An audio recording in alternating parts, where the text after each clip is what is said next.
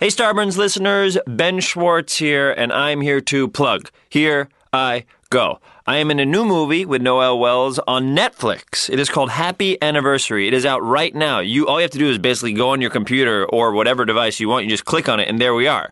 It's me, it's Noel Wells, and it's the story of a couple on their 3-year anniversary. They wake up, and on that moment, Noel's character is done. She feels like she doesn't think she can take any more of the relationship. And throughout the course of the movie, which takes place over the course of 24 hours, you flash back to all the good, the bad, everything that encompasses this relationship to try to find out if these two actually will stay together or if they won't stay together. It's right now. It is a romantic comedy. Me and Noel Wells, written, directed by Jared Stern. Netflix. Happy Anniversary. Starburns. Lots of words. Ending with exclamation. When's it gonna end? It just did.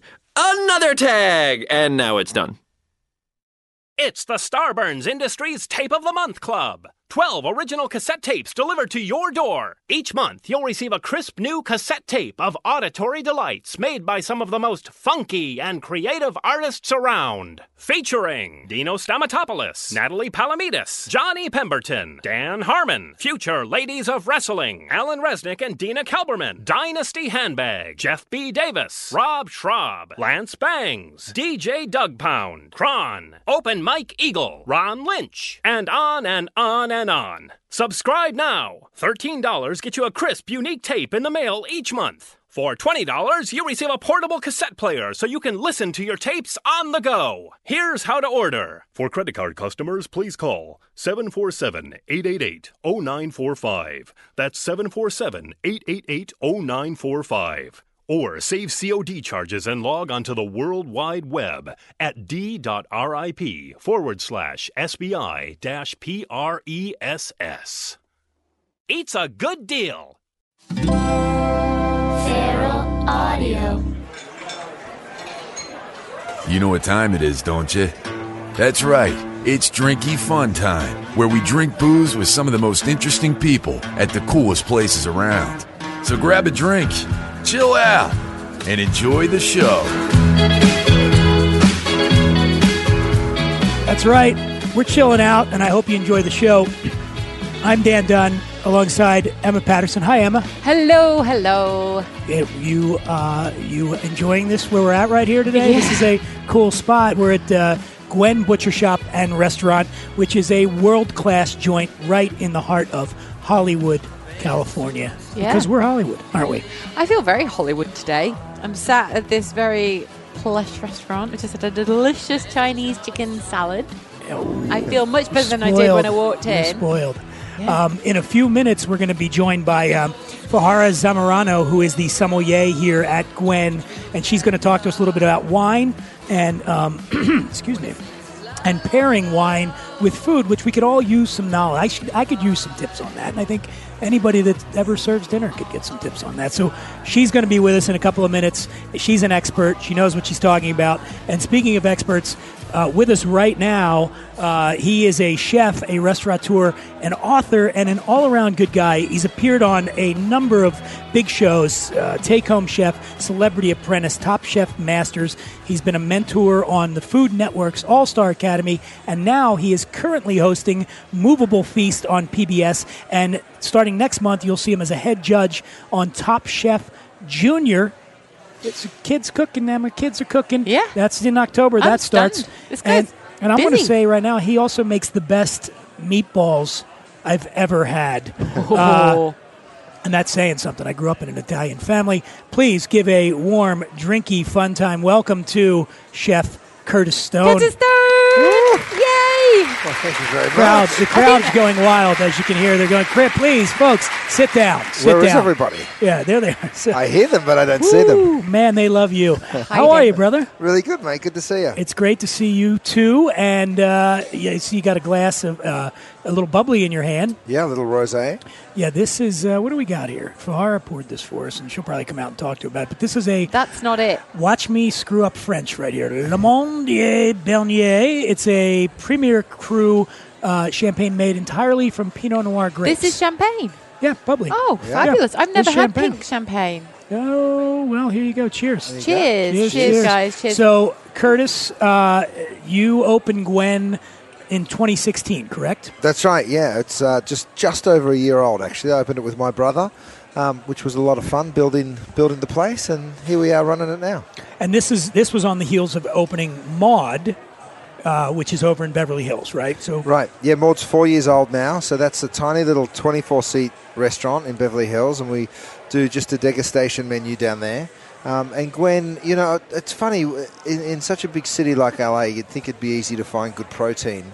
But I've always struggled with it a little bit, and I dreamt of opening a butcher shop where you could sort of create your own. You're not complaining about a supplier, you become the supplier, So here we bring in Wagyu beef from Australia, and we bring in game from Scotland during game season, and we age ducks in a dry age room, and we age corn-fed beef, and we age grass-fed beef, and it's a fun restaurant because it's effectively a butcher shop. You walk into the butcher shop, and then the restaurant is sort of a fine dining, meat-centric playground. And right now we're looking, so right behind us here is the kitchen, and it's wide open. And then what do you got?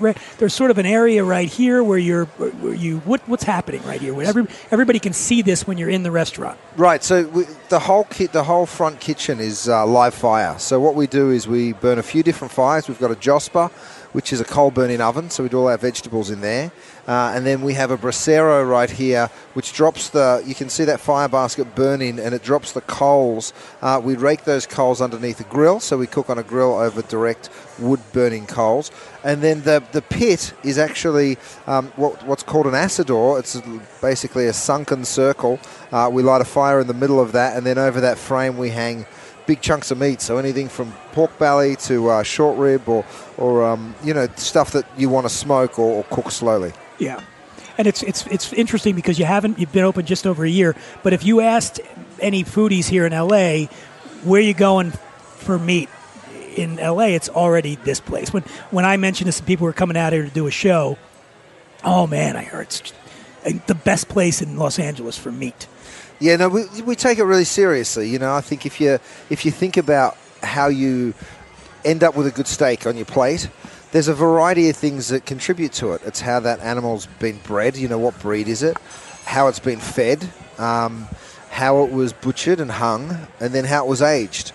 And then, of course, the cooking of it, but there's 4 or 5 really important factors before you even put salt and pepper on that baby that will tell you whether it's going to be tender or have a funkiness to the flavor, or it's going to be rich, or it's going to be sort of have a minerality to it. So, I think trying to hone in and work directly with those farmers to control some of that stuff is a way to do it.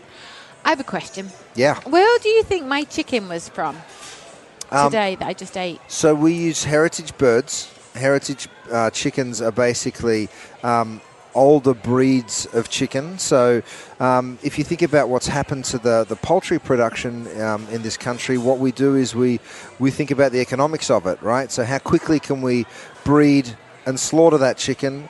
How big can we grow it? How big can its breast be in comparison with its legs? So they're all sort of economic conversations. That's not necessarily how to create the most flavorful chicken, and we probably had we certainly did have way more flavorful breeds of chicken, which we now refer to as heritage birds, but they take a little longer, they're more expensive, and the breasts aren't as big, and there's substantial differences to it. So if you felt like the flavor of your chicken salad that we do here at lunchtime was a little bit more intense, then that's probably why. Well, so my chicken had a life, I guess. Yeah. She mulled around a lot and had a bit of time to herself, and then she became my delicious lunch. But the point being that you're saying that they're slightly older meat, which is a good thing, because then they taste different. Absolutely. Older breeds, they do live longer as well, and they're outside reared, so they scratch around in the grass and look for worms and all the stuff that chickens are supposed to do.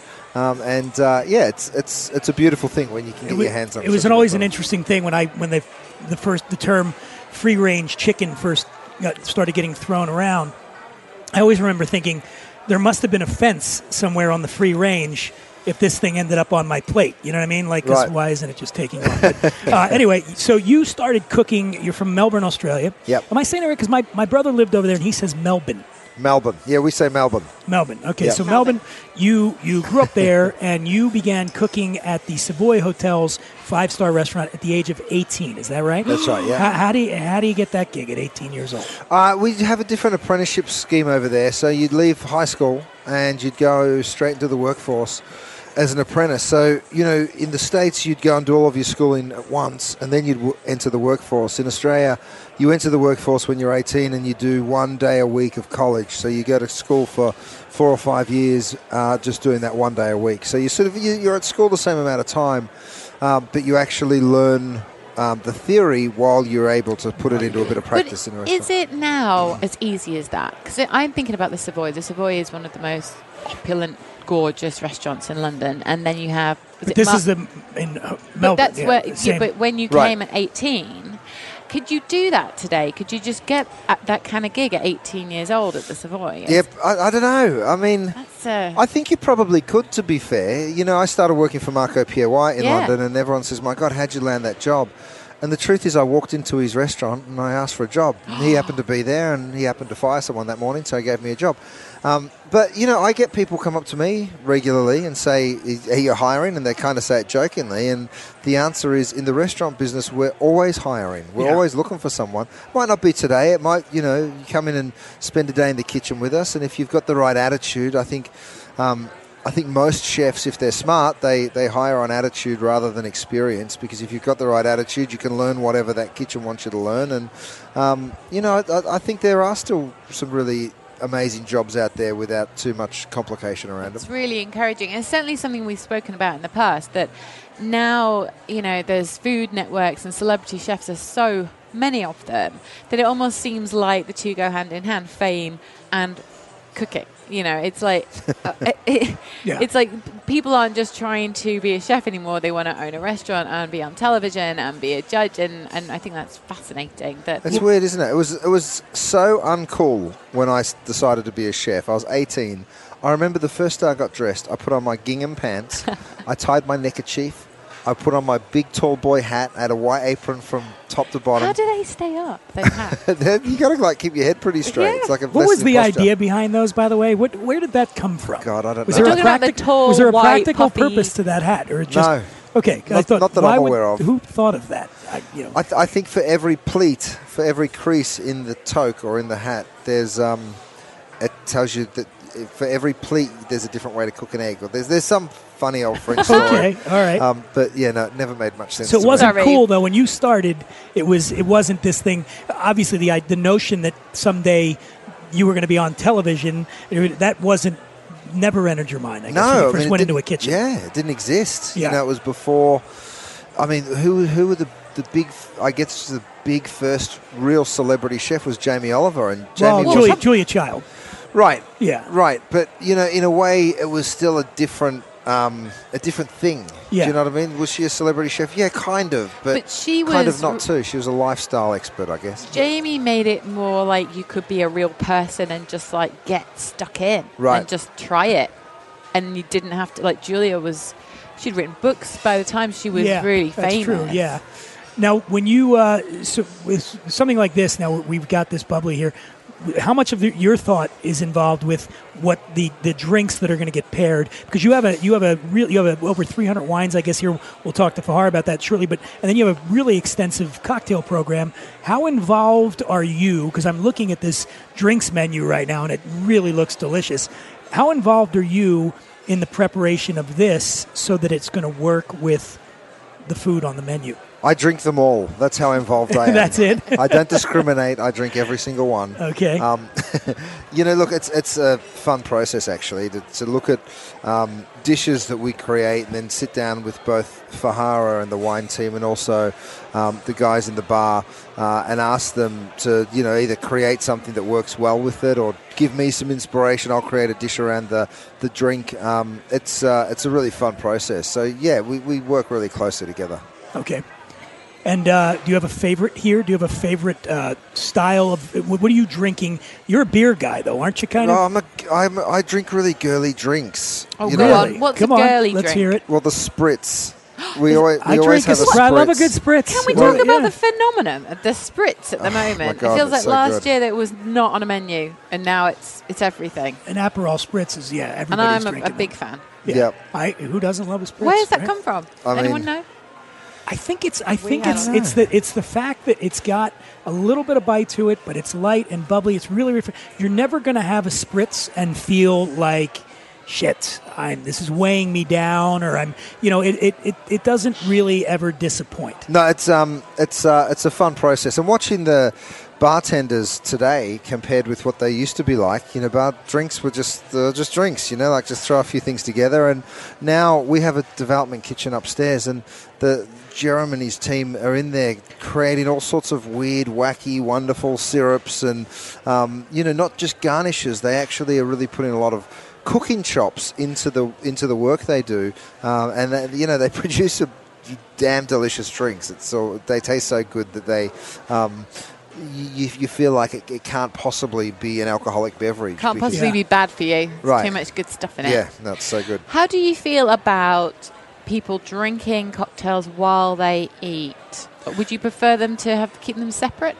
Look, that's sort of that old school way of thinking, right? I remember working for a particular chef that might have thrown someone out for ordering a second gin and tonic at the restaurant. But What? look, Go on. No, really? well, I mean, He's a fiery one, that one. Wine works so well with food, and I kind of feel like it is sort of that perfect match made in heaven. But then truly, I look down at some of these cocktails. We have a big charcuterie program here, so we make a lot of spicy, smoky, funky sort of flavored cured meat products, and there's stuff that works so well. That Manhattan that we do with smoked rhubarb balsamic and rye whiskey is unbelievable. The old fashioned That works is a really savory cocktail right there. Right. Yeah. Yeah, so And this- Smoked rhubarb balsamic. Good Yeah, Lord. delicious stuff. It's good. You got to It's come good. in and check out the bar here at Gwen. It's on Sunset. Yeah. Sunset. So where all the cool kids are hanging out in L.A. Sunset and Seward. Okay, I think that was a nice little segue on what we're going to do with food to bring in our next guest. We should do this right now. She is a level 3 diploma certified sommelier, or maybe higher now. You still use their level 3? There we go. And with the International Sommelier Guild, she is great. She knows her wine. You've been working here with various groups here in Los Angeles for a while. We met years ago when I think you were working with the Bombay Hospitality Group, and now you're doing the wine program here at Gwen. Let's, again, give another warm, drinky, fun time. Welcome to Fahara Zamorano. Hi, thank you guys. Thank you so much for having me on. This Please, is fun. everybody calm down. Okay, so Samar, oh my God. I'm now Have another combining drink, both of your Samar. names. Have another Let me drink. have some more of this wine. Farah, tell us a little bit about this wine, because I know I screwed it up, the one that we had in front of us, the bubbly in the beginning. That's a Little Premier Cru Champagne from Lamandier Berny, which is a small grower producer. Grower producer just means it's the same guy that's growing the grapes that's actually making the wine, which is not a very common thing in Champagne. Most of the big houses buy most of their grapes. And very small production, and this is 100% Pinot Noir. So it is a rosé champagne, but as you can see in the color, and I'm sorry, listeners, you can't see the color, but it's a very deep. I'm sorry they can't drink it. That's true. That's what they're It's really a sorry about too. Yeah. For a rosé, let's call it a rosé. It's darker, isn't it? It's like an orangey red. Yeah, absolutely. It's very deep in color, and then when you sip it, it doesn't drink necessarily what the perception of a rosé champagne is, which is, this really light, almost poolside cabana drink. It's very much a food drink. It's got savory qualities. It's got structure. It's got tannin. Can I also just come? I know nothing about this, by the way, but the bubbles are absolutely tiny. They are teeny, teeny, teeny, tiny. They remind me of the termite poops I've got at home at the moment. No, they're smaller than that, actually. The point being, these are really small. Smaller than termite poops. Didn't mean to bring up termite poop. And now I don't ever want to drink this again. Bloody termite. How do you describe the process of how you two collaborate when you're coming up with the wines to put on the menu? How does that work? When a new dish is about to be developed, the main ingredients, thoughts, are basically what we focus on. Like, okay, we know it's going to be, let's say, tomato. We know it's going to be, let's say, it's a rhubarb. let's say it's a protein. We know it's going to be pork, and let's talk about what parts of the animal and what the preparation is going to be. Rough ideas, right? So then that already gets the wine brains working onto, okay, from our previous experience, from our past experience, what works with those ingredients and with those preparations, and what does that preparation do to the composition of the dish? So I think I know it's quite kind of common to say, right, red wine with red meat, white with fish, but here we are with a sparkling pink champagne. Can we drink this and eat at the same time? Is that encouraged with a wine absolutely. like this? It's for some reason in our culture we have been taught that champagne is something you have pre and post, when actually, like, it is a wine that just happens to have bubbles. I mean, just like beer. You can pair beer with different types of foods because there's different types of beer. So it's the same thing with sparkling wine. And depending on the body and the flavor profiles, you can absolutely have them with any part of your meal. And not only can you pair the champagne with a variety of different things, you can bathe in it. So I've seen a photo of Fahara bathing in the champagne. You've been in a bath of champagne. You too? I do that. I do it regularly. How do you think I keep my skin so fresh and What does vibrant? that feel like? Champagne and goat milk. Tingly. Yeah. Curtis, if you get we talked earlier about steak. You get a big thick steak. Yep. What are you doing with that wine wise? What do you want to drink with it? I mean, the way I sort of think of food and wine pairing, as it were, is the wine is another ingredient in the dish, in my mind, right? Because if it doesn't work in my dish, then it's not going to work sitting side by side with it either.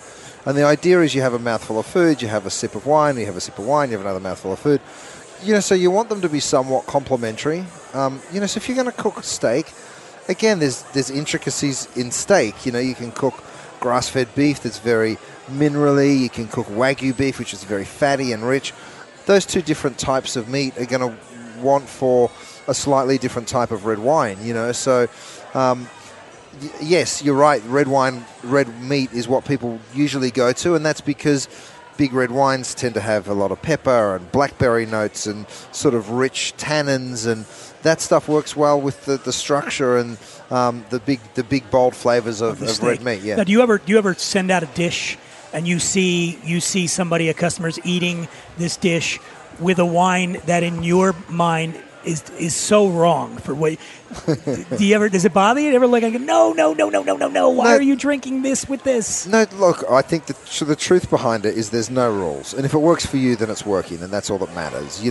But maybe they don't know that it's know that it's really not working for them. Yeah. Yeah, I mean, sometimes you want to break the rules yourself. Like you're sitting by the pool and you're drinking some rosé and it's feeling good and you're enjoying it, and then someone's serving steak and you don't necessarily want to go to a big red wine, so you just keep drinking it. I mean, it's not going to ruin the experience. The reason that it probably wouldn't work as well, per se, is, the steak is going to be big and rich, and it'll probably overpower the palate of the wine a little. So if you go back to the wine, you might not enjoy all of its sort of floral qualities or whatever it is. Yeah. And that's where Fahara comes in.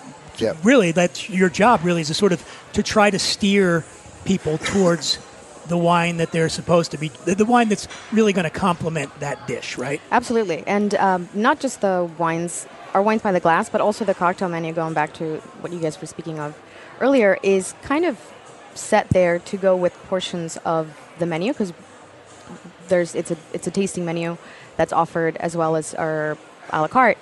But for the tasting menu, people really want to do pairings. They want to go with what goes with this, what goes with that.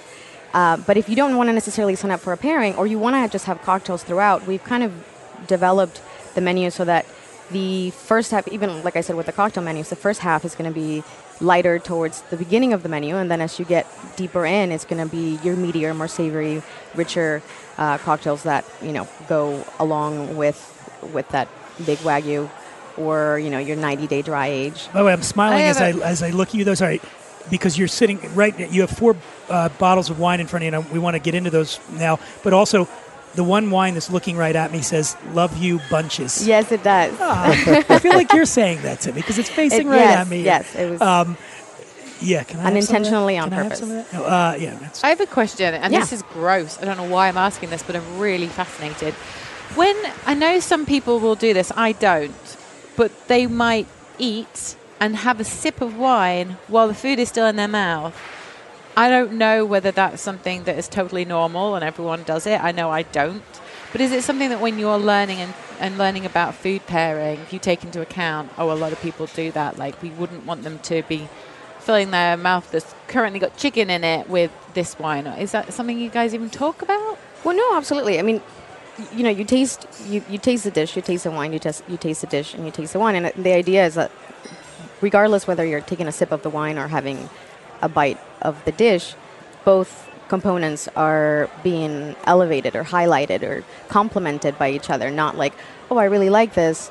I have a sip. Oh, that was really awkward. Next sip. Oh, now I like that. And then, I'm just talking about in America because we're absolute gluttons. She's talking about people that are, as they're chewing, they're sipping their wine. But maybe it's not a gross thing. They're maybe called that's the normal. soccer hooligans that you hang out with. Those they don't drink wine. That's what they're not drinking but wine. But how does the food not fall out of their mouth? So this is important. So we're going white now. What is this one? You're So this is a skin contact white. So it's a white wine. But we're talking about grape skin, obviously. Correct. Yes, not human skins. No, it's the family of the wine. Well, no, it's also known as the Silence of the Lambs wine. Exactly, it's skin wine. Yeah, and puts all right, let me try there. Cheers, everybody. Cheers. There we go.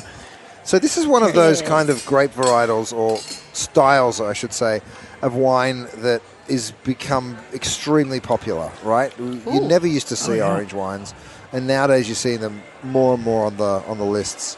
Did you drink wine growing up? When did you come to wine? Young, actually. Yeah, really? In Australia we break all the rules. As you know, we're a country full of convicts. And, we can start drinking when we're 18. So just like in America, you can start when you're 21. You really probably start when you're 18. Yeah. We start when we're more like our 15, 16-year-old That's mark. when I started, 15, 16. That's when everybody in America starts, too, really. We're just same thing in Chile. Getting a jump on you. Yeah, you're from Chile. Yeah, okay. But then you have less alcoholism because it wasn't like a taboo thing. Because it's not here it's way more of a taboo. You know?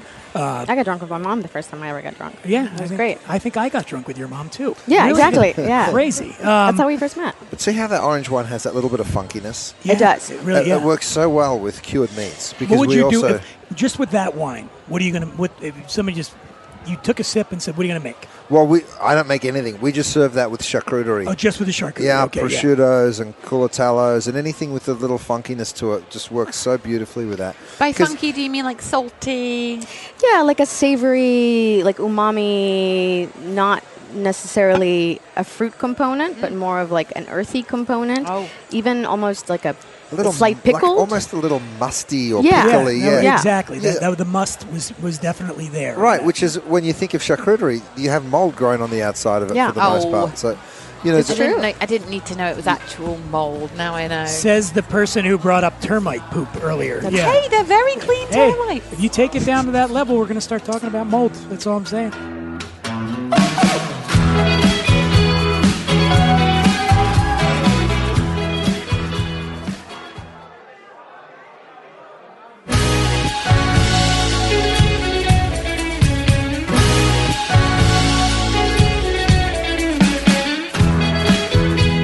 So let's do Love You Bunches now. Yes. I want to get in here. So this is what I call a patio pounder. This is 100% Sangiovese. A patio pounder? Yes. Meaning you're sitting outside and you're just drinking this thing all day on a beautiful Exactly. day. Like it's hot outside. It's been very hot. This is a Sangiovese, but that goes through 100% carbonic maceration. It's very light, isn't it? Exactly. So it's still the body of a Sangiovese with the light and refreshness, and it's served and it's meant to be served chilled. Which we're drinking this Sangiovese. While we're drinking this wine, I think we have to. We're going to have to play a game. I think we're going to have to do something here. Are you ready for this? Oh yeah. What do you think this is? Some kind of game? That's the sign that we're about to play the Drinky Fun Time drinking game. If ever 3 people were more ready. Yes, and here we go. What we're playing for today, the stakes are very high. The winner gets to have dinner here at Gwen between the three of you. So if it's Emma, then we're coming in. So Emma, you got to win this thing. Here we go. What? The Curtis was prizes I looking at get me to going, eat in my own restaurant. By the way, I didn't know if you basically- knew you were donating today's prize. So, no, I don't know. There is no prize other than just the If- pride that goes into winning the game. If we're open, I'm serving you and eating at the same time. That's just correct, gonna yes. take So, a lot of this effort. drinking game, there's a theme to And I'll be cooking my own dinner. That's the prize. The theme I came up with is Your prize sucked, Dan. based on Curtis's homeland.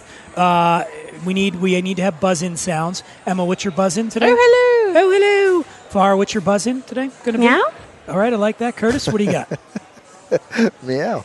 I like that. Oh, that's a good That's- one. that's- All my right, buzz-in. okay, I like that. Here Could we be go. a duck. Could be a honk. Question number 1 on the drinking game.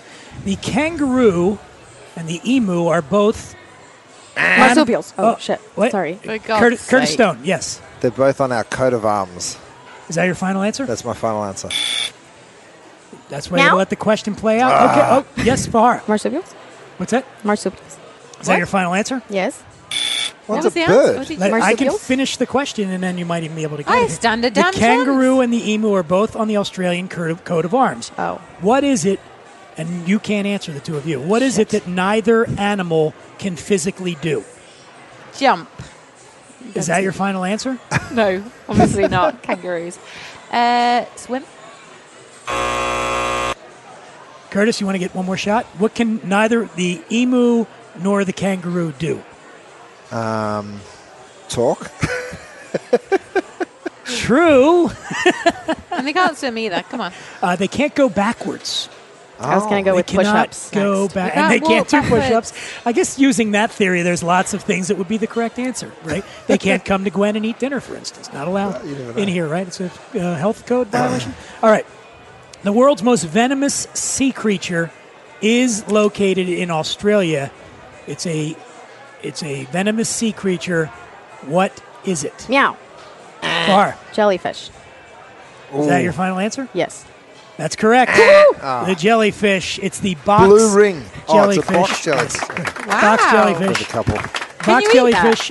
that? It's got tentacles with biological booby traps in them, tiny little darts with poison Ugh. that if they shoot them at you, cause paralysis, cardiac arrest, and even death. So Yep. there you go. Thought Have I'd bring you the mood up. seen this happen? Seen one of those in action? He's from Australia. He's seen all kinds. I've seen them. I haven't seen one kill You haven't anybody. seen But Chef, Well, if I'm not mistaken, all the crazy things that want to kill you live in West Australia. there's a lot. There's a lot of venomous things in Australia.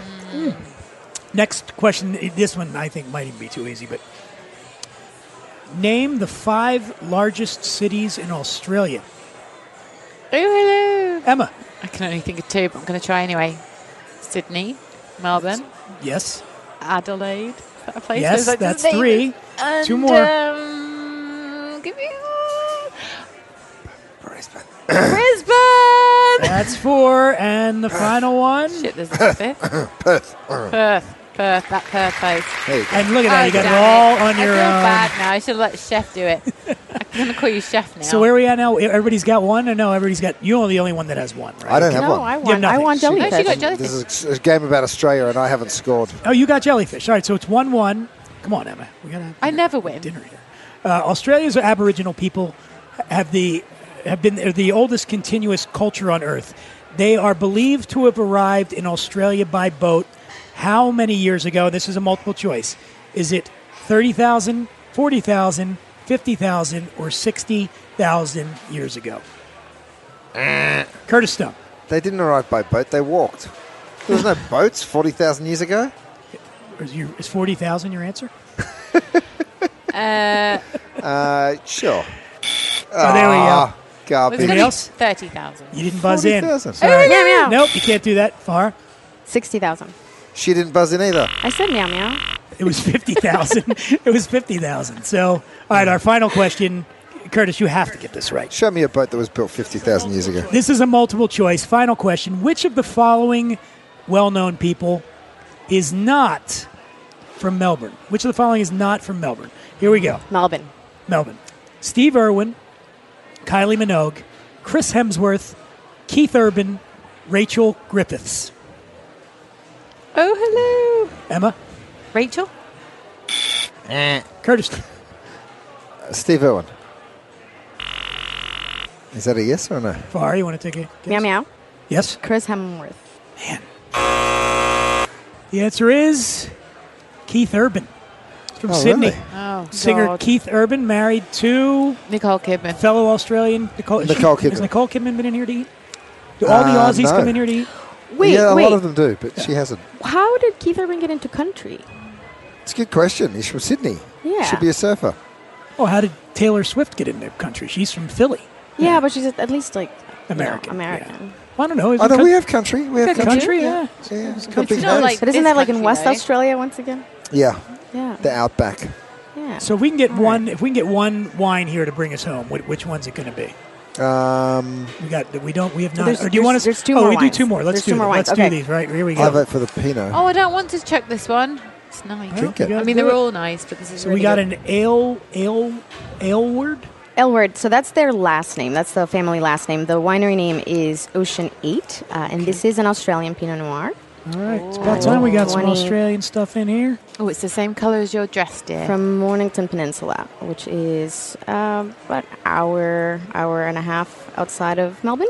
Do you have a rule, Curtis, a certain number of Australian wines that need to be on the list? Do you? No, not at all. Not at all. You know, Fahara has a real passion for that Santa Barbara region, Central Coast, And Australia. and Australia, and Australian wine. Wine So Australia and I are tight. we probably focus on those two, those two wines more than others. But we have a lot of French wines. We have German and Austrian, and we have all sorts of stuff. You're not big. Are you a fan of the big Napa cabs, or? Oh yeah. No, you know the thing with Cabernets that in the style of Napa, which is a big, they make their Cabernets big up there. It's hard to drink them too young. Exactly. Is the truth. That you should really drink them 15 years yeah, old. 15, 20 years, and they're incredible. Yeah. They're incredible wines. I mean, the same thing with Bordeaux. Like, we're not drinking current release Bordeaux's, but for some reason we're drinking current release Napa. I think it's just What's the most cultural expensive thing. wine on the menu here? on the list here. Yeah. It's a tie, basically, or very close. There's a Napa Cabernet. There's an Australian Shiraz. And there is a Bordeaux. And how much? They're around 15. $1,500. Yeah. That's not bad. No. I'll give you $1,200 right now, cash. Do we get to drink it right now? Right now. I wish. I was going to say, have you been in a situation where you've got maybe a big group of people that have had a lot to drink and suddenly it's just a fabulous idea at the end of the night to order that bottle and as a pro, they're not going to enjoy it because they've had all this other wine before. Would you ever step in and go... Yeah, that happened the other, like a couple weeks ago with a bottle of dessert wine. That's a very expensive bottle of dessert wine. And I knew that they really appreciated the wine and knew what it was, but at that moment in the meal, they probably couldn't taste it or wouldn't appreciate it as much as they would perhaps the next night. And it is a $7.50, so I just cork event it. So then they got to taste it all, and then the cork was still there, so then they took it home. That's and lovely. Let me ask you this. Have you ever gotten somebody who said a wine was corked and it's not corked? You know it's not corked, but they insist it's corked and it's an expensive wine. What do you do in that situation? So she brings it to me. I drink the wine. It has nothing wrong with it, and then we just open them what they'd like. That's Give it. them Yeah, another- All right. basically. Oh, this is good. All right, we got to do one more, and then we're getting out of here because Yeah. the chef's got it cooked. You guys got dinner coming up here.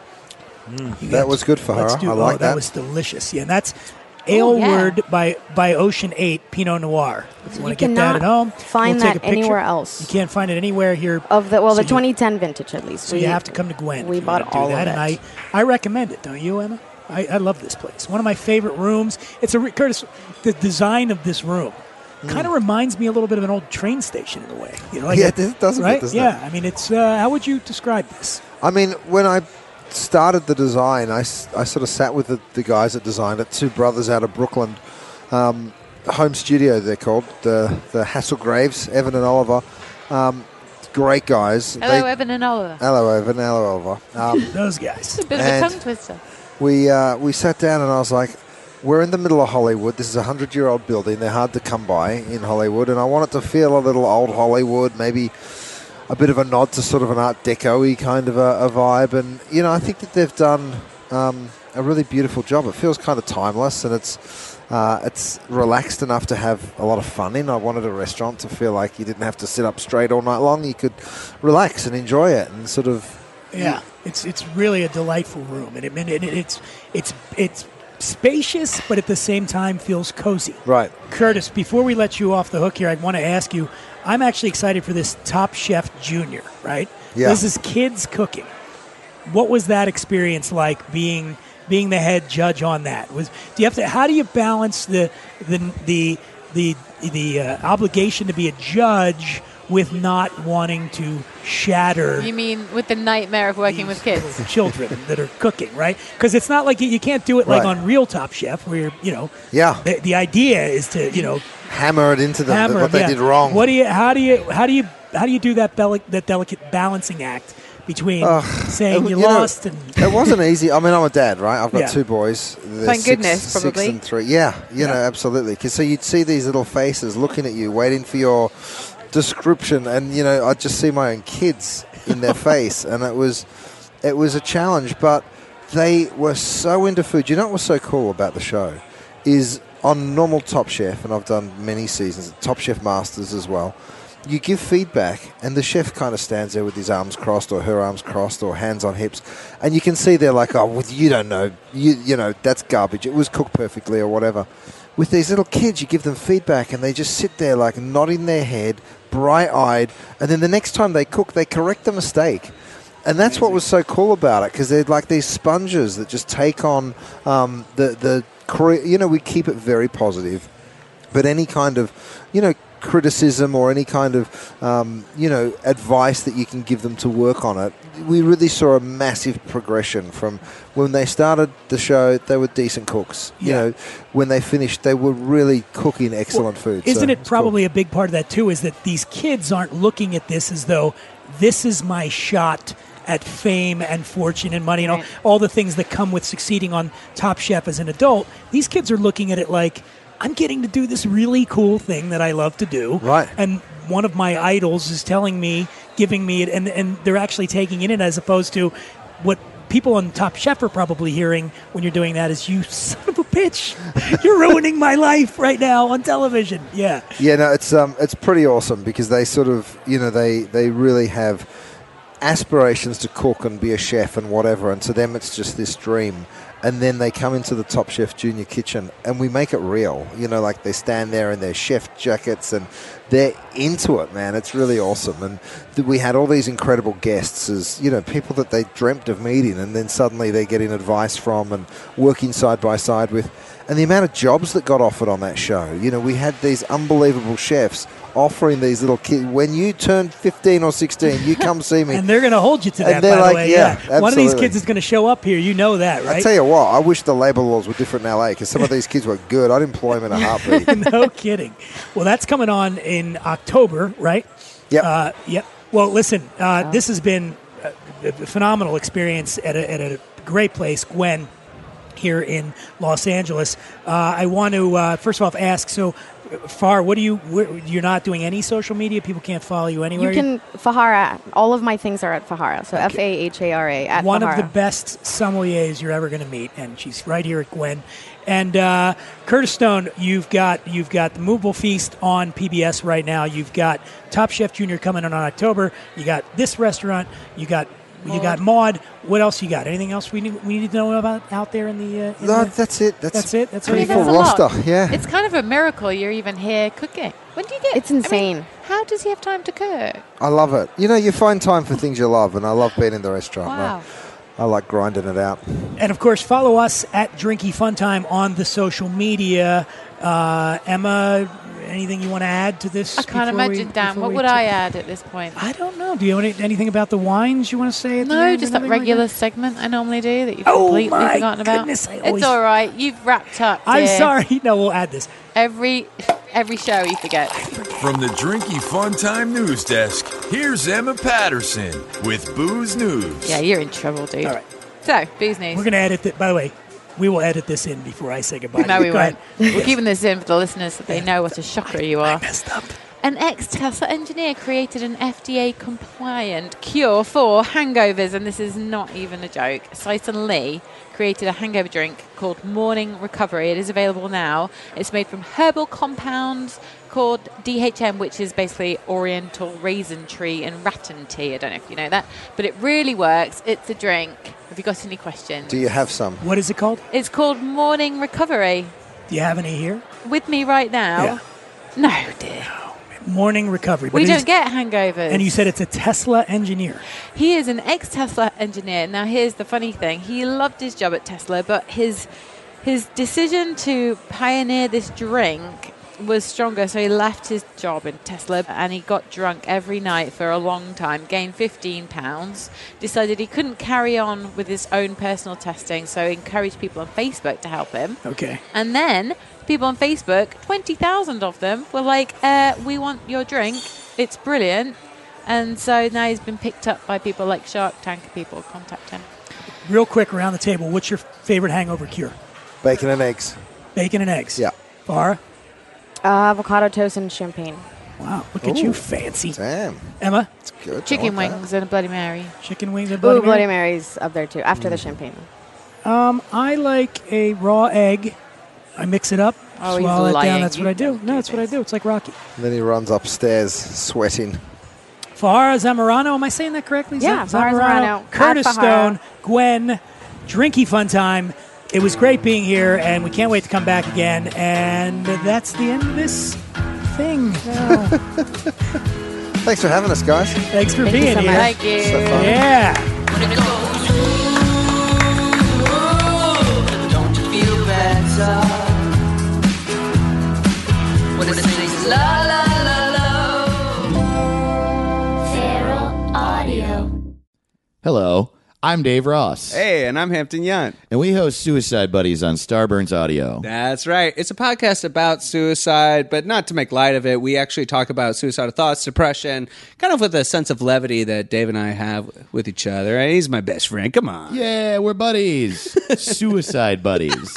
That's the title. One of our favorite episodes that we've recorded so far is about this guy, Jan Pataki, who was a Polish aristocrat in the 19th century. Mm-hmm. And he, one of the reasons it's possible that he killed himself is that he thought he was a werewolf. Oh. Check out a clip. It also makes me think, like, we were talking about in the Norway black metal episode, how, like, just the culture of your surroundings can affect you. Like, he's in a castle in Poland. He's like, I mean, if you lived in a castle in Poland and no one knew anything about anything, you might be like, I'm a bat. I'm probably a bat.